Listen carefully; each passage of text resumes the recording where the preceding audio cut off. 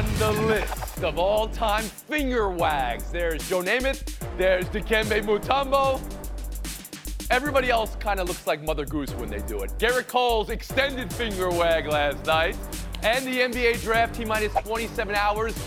Victor Wembanyama at Yankee Stadium last night. You see the ball in his hands? Look at that. Let's go around the horn. Could have been a little bit better.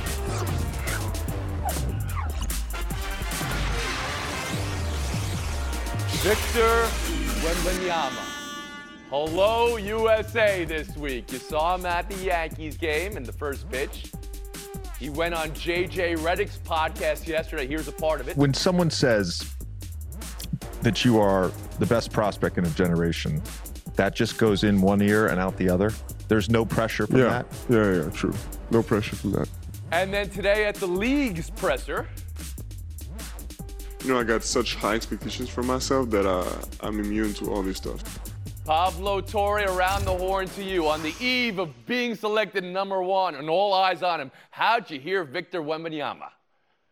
I heard a 19-year-old, Tony, who was doing what feels honestly necessary when you're trying to be at these heights and at this elevation. When it comes to basketball history, LeBron James is the only antecedent for what Victor Wembanyama's promise is. And LeBron James, let's recall, got the chosen one, the phrase, tattooed on his back.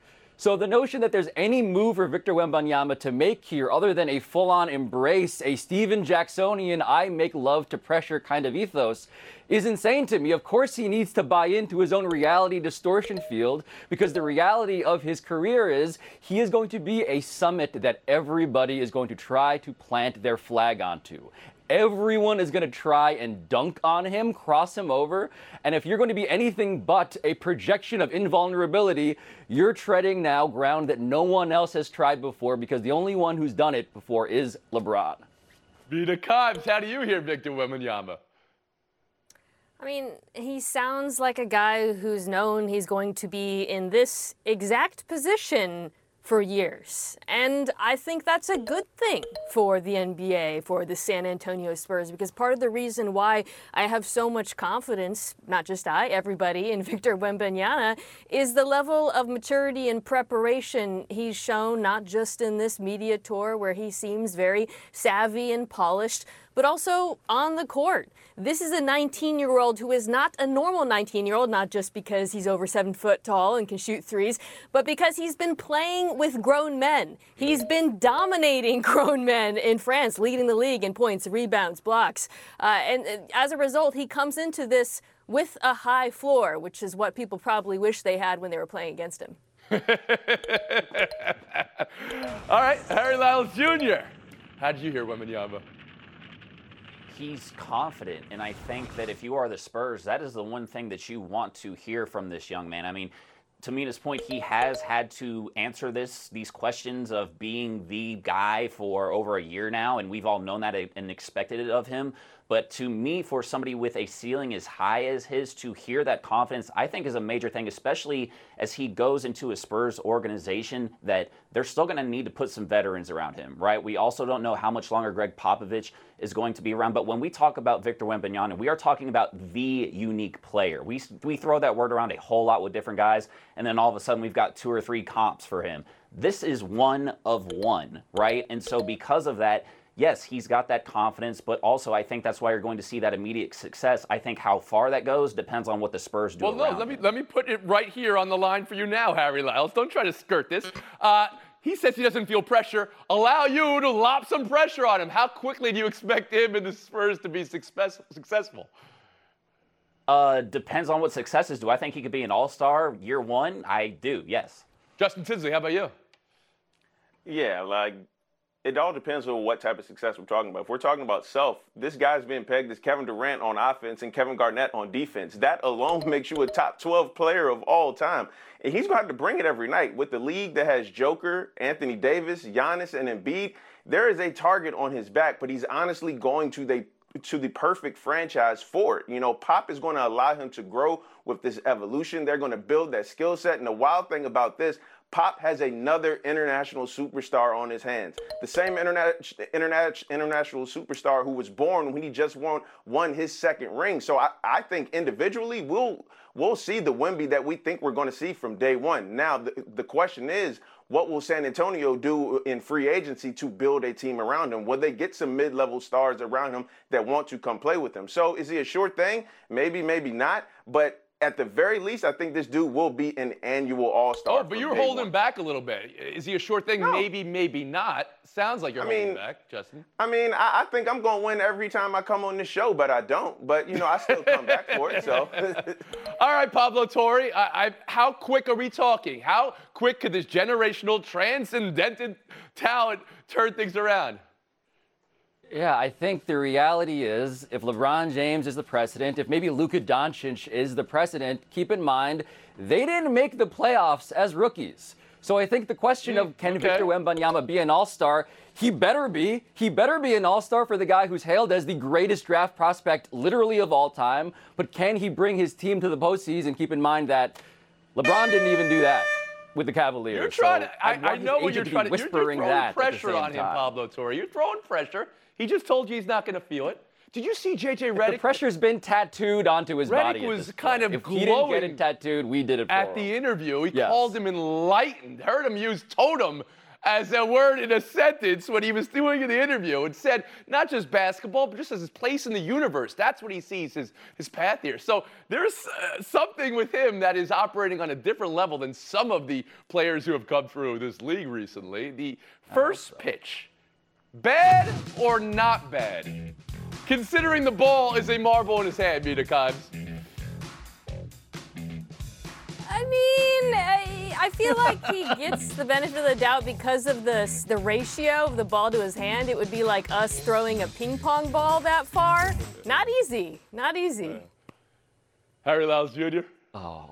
Yeah, the size discrepancy between the ball and his hand, it's not fair to be like, hey, can you throw this like everybody else when he's not like everybody else? All right, zooming out then, number 2 and number 3. Adrian Wojnarowski reporting the Hornets at 2, focusing on Brandon Miller. That would be Alabama's Miller over the G League's Scoot Henderson. Then at 3 is Portland.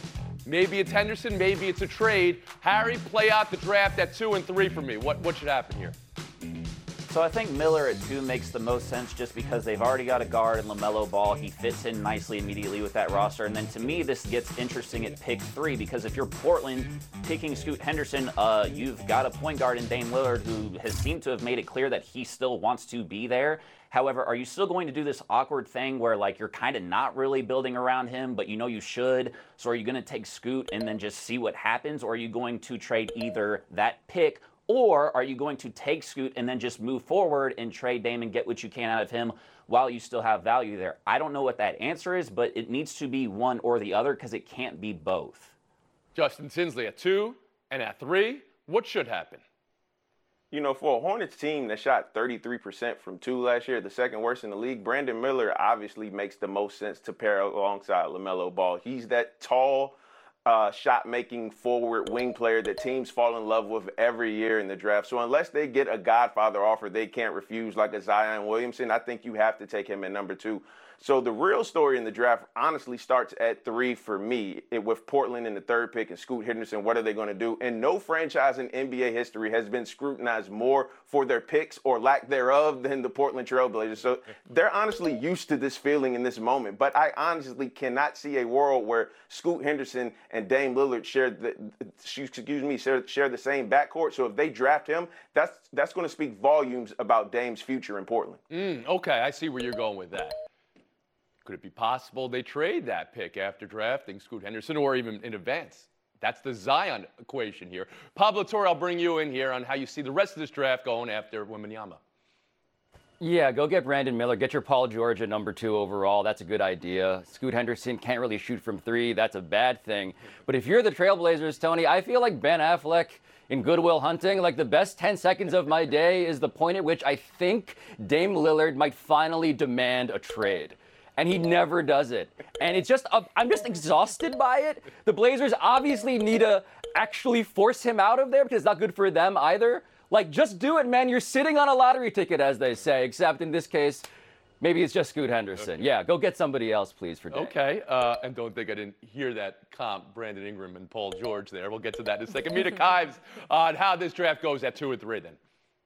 I'm with Pablo. First of all, I think this is an unusually strong 1, 2, 3 by many accounts, which should make this decision easy for picks 2 and 3. 2, go Miller. I think for the fit reasons, you can make a case for both players, but it makes sense to pair him with LaMelo. 3, take Scoot and end the long national nightmare that is this slow-moving breakup between Portland and Dame. Okay. Don't play it out. Don't take Scoot and say, let's see how it works. Let's go up to the trade deadline. I don't want that to happen. I want both sides to move on. I want Portland to maximize their value, and I want to see Dame Lillard on a contender.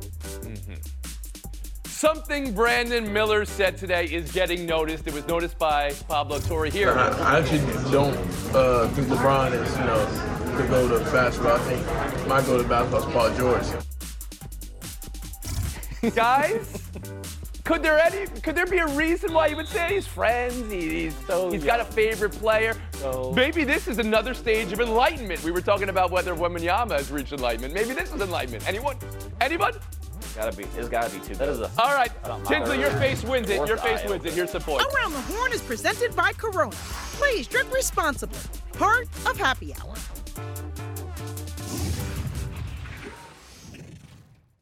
Passion, drive, and patience. The formula for winning championships is also what keeps your ride or die alive. eBay Motors has everything you need to maintain your vehicle and level it up to peak performance. Superchargers, roof racks, exhaust kits, LED headlights, and more. Whether you're into speed, power, or style, eBay Motors has you covered. With over 122 million parts for your number one ride or die, you'll always find exactly what you're looking for. And with eBay Guarantee Fit, your part is guaranteed to fit your ride every time or your money back. Because with eBay Motors, you're burning rubber, not cash. With all the parts you need at the prices you want, it's easy to make your car the MVP and bring home huge wins. Keep your ride or die alive at ebaymotors.com. Eligible items only. Exclusions apply.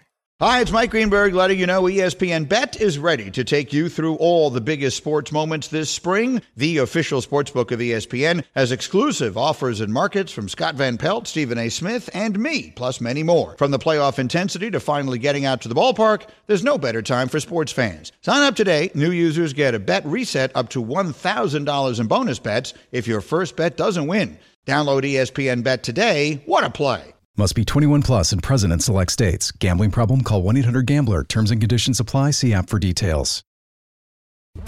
Welcome back to Around the Horn, brought to you by Chase. Coming to you from the Seaport District at Pier 17.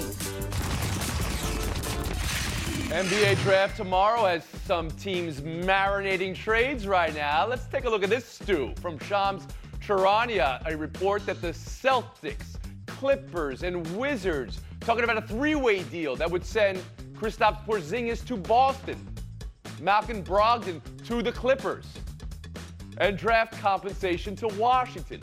Pablo Torre, Around the Horn to you. What part of this potential trade do you want to focus on? Oh, I buy the Porzingis aspect here, Tony. He was a big domino in this offseason. He's a very useful player in an era on a week in which we are fetishizing 7-footers who can shoot threes. That guy can do that. Now, he cannot play defense. The Celtics are a great fit because they have plenty of defense to go around, but this is officially the Wizards doing a year late what they should have done last season and tearing everything down. Everything useful. So you still believe in Porzingis and you believe he fits very well in Boston. Mina Kimes, how about you? Specifically there. This feels like I want to say a win-win-win because that so rarely happens, but it makes sense for all three parties involved. The Wizards have no interest in competing. As Pablo said, Boston needed front court help. And in LA, they needed the opposite. They needed a guard. I do wonder where it leaves Chris Paul, however, because Brogdon going to the Clippers might mean there's not space for him for a homecoming. Aaron Lyles Jr.? I'm definitely buying the Wizards aspect of this. There is nothing worse than being a team that's just somewhere in the middle in the NBA. Either you want to be on the low end of this thing or you want to be on the top end. And since you've already gotten rid of Bradley Beal, now you're getting rid of Kristaps Porzingis. Instead of dipping your toe into the water of resetting, they're jumping in, and that is absolutely what you Okay. I don't believe the words, I'm buying the Wizards end of this ever being spoken on this show. Maybe in 20 years. Wow. Okay. And Justin Tinsley, how about you? Make that two people who are buying the Wizards into this. Bill's gone. Kuzma's likely gone, and Porzingis looks like he's on his way out the door. This is what Wizards fans honestly have been asking for the past 2 or 3 seasons. Blow this thing up, start over, clear some cap space, and we'll figure it out on the back end. Okay, 2 buyers for the Wizards here. Didn't see that coming. We'll move on. Yankee Stadium last night, where Garrett Cole was dealing and Jose Caballero was doing everything he could to take his time, avoid the pitch clock penalty, and disrupt Cole.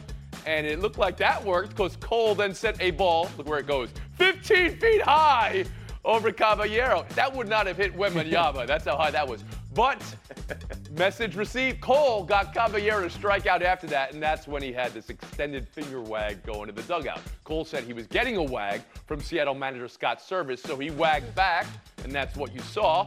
ESPN counted 15 wags here. It's the debate of the day. Mina Kimes, thumbs up or thumbs down on finger wag?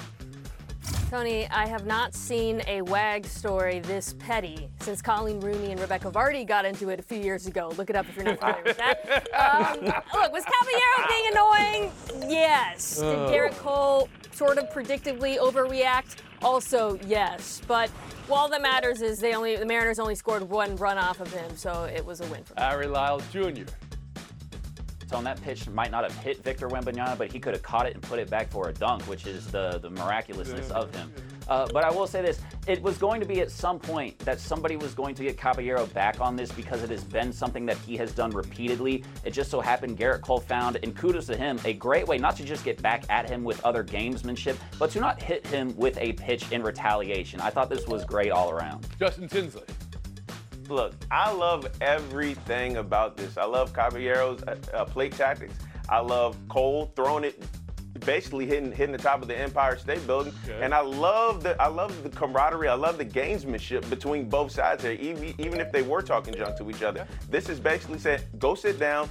Don't play stupid games, you get stupid prizes. That's what Garrett Cole was saying right here. But is the finger wag the best, and the 15 wags, is that the best way to deliver the message? Pablo, how about you? Yeah, I mostly love imagining what Garrett Cole would be like dancing at a wedding reception. Because that finger was doing a lot of work, but it felt like the rest of his body not quite so rhythmic as my personal scouting report on this analysis. So for me, Tony, in a world in which everybody is celebrating and baseball can be fun, just a little less footloose, a little more full body action from Garrett Cole next time would be my personal request. I don't know. I said it before, but Namath and Mutombo. Everybody else is off the medal stand. You look like Mother Goose doing it. We'll move on. How the White Sox beat Texas last night. This was a great game, and it was a tie game in the 8th inning, and the play at the plate, and Elvis Andrus is clearly out. However, Chicago challenged. Video review. Umpires overturned it, saying Texas catcher Jonah Heim illegally blocked the plate. Here's another look at it. Texas manager Bruce Bochy, you got to imagine he's seen a lot in his 6 decades of baseball. He called it as bad a call as he's ever seen, said he was dumbfounded. He was tossed, of course. And the rule for illegally blocking the plate came in years ago. It's about access to the plate. The catcher not permitted to block the runner's path unless he's in possession of the ball. Though blocking the path of the runner in a legitimate attempt to receive a throw is not considered a violation. So, Harry, did the umps get this right? Did Heim illegally block the plate? I mean, maybe by the letter of the law, but that doesn't make it right in my mind. I mean, he was rounded third and he was in front of the plate without the ball, but he got out of the way well in time when he finally did have the ball in his possession. It didn't have to change Andrus' projection towards the plate. So no, this is a terrible call, and it feels worse because they got it wrong on replay review. Tinsley. Heim didn't block the plate, he protected the plate, and it's a shame that the umps had to ruin such an entertaining game. And here's everything you need to know about this, Tony. Even the White Sox announcers disagreed with the call. Pablo Torre, how about you? You know, Tony, anybody who's asked for a little more blankie from their spouse, you're fighting over the blanket at night, and you get a little bit, just a little bit, can sympathize with what the umpires were thinking here, right? Technically, by the letter of the law, yes, you gave him some plate. Was that really enough plate? To me, probably not enough plate. Not enough blankie either, for the record. Yeah. Mina Kimes, how about you? Those umps. I mean, I'm not a physicist, but if the base runner doesn't have to alter his path at all, the plate is probably not blocked. I don't understand what they possibly saw. Pablo Torre going the wrong way with the Blanky argument there. That's an unfortunate turn of events. Justin Tinsley, you can put it on the board. Yes, Mina Kimes, Justin Tinsley. Showdown next. This podcast is proud to be supported by Jets Pizza, the #1 pick in Detroit-style pizza. Why? It's simple. Jets is better. With the thickest, crispiest, cheesiest Detroit-style pizza in the country, there's no competition. Right now, get $5 off any 8-corner pizza with code 8SAVE. That's the number 8, S-A-V-E. Go to jetspizza.com to learn more and find a location near you. Again, try Jet's signature 8-corner pizza and get $5 off with code 8SAVE. That's the number 8, S-A-V-E. Jet's Pizza. Better because it has to be. Hey, it's Kaylee Cuoco for Priceline. Ready to go to your happy place for a happy price? Well, why didn't you say so? Just download the Priceline app right now and save up to 60% on hotels. So whether it's Cousin Kevin's Kazoo Concert in Kansas City, go Kevin, or Becky's Bachelorette Bash in Bermuda, you never have to miss a trip ever again. So download the Priceline app today. Your savings are waiting. Go to your happy place for a happy price. Go to your happy price, Priceline. Around the Horn is presented by Corona. Please drink responsibly. Part of Happy Hour. Mina Kimes, Justin Tinsley, good luck in Showdown. Deion Sanders has told Sports Illustrated he's not going to the NFL because he's too old school and too tough on players to coach in the current NFL. Mina Kimes, do you believe Deion? Can you be too old school for NFL coaching now? Yes, 1,000%. One of the reasons why we hear college coaches don't have the greatest record in the NFL is that transition from being the all-encompassing authority like Deion to being more collaborative. I think he's being self-aware here. Justin Tinsley? Yeah. Normally, I never believe somebody when they say never, but I honestly do believe Coach Prime when he says this. I can't imagine him in an NFL locker room, though it would make for a great first couple of episodes of Hard Knocks. That's true. We'll split the point. We'll move on. College World Series. And here's something that's happening off the field, but it's still worth a headline here. It appears LSU fans spent $120,000 for Jell-O shots. That was as of yesterday. The big board they're keeping in Omaha, ranking all the teams and how their fans are Jell-O shotting it. LSU blew past a record after one person bought $6,000. All right, this is charity's involved here. But I'm just talking about the idea that $6,000 worth of Jell-O shots put them over the record. Justin, should that count, or are you giving an asterisk? Yeah, those 6,000 shots came from the Raising Cane CEO. And guess what, Tony? I love a good ringer. This is a great story for me. And they were already going to break the record as it is anyway. So no asterisk. Yeah, I'm at a moment when the news cycle is dominated by rather dubious expenditures by the wealthy, I am okay with the Raisins Cane's guy spending money on what is ultimately going to a good cause. So you agree. Mina, if you were to win FaceTime, what would your showdown be? U.S. Women's National Team roster. Justin Tinsley? Shohei Ohtani and the Los Angeles Angels, my favorite. Oh, it is your favorite. We even just did that yesterday. We did it on the other show. We'll give the point to Mina Kimes. FaceTime. First win.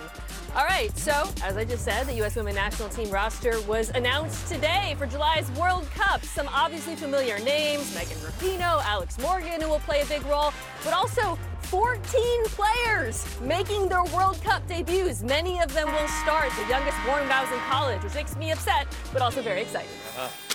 July 20th is when it starts.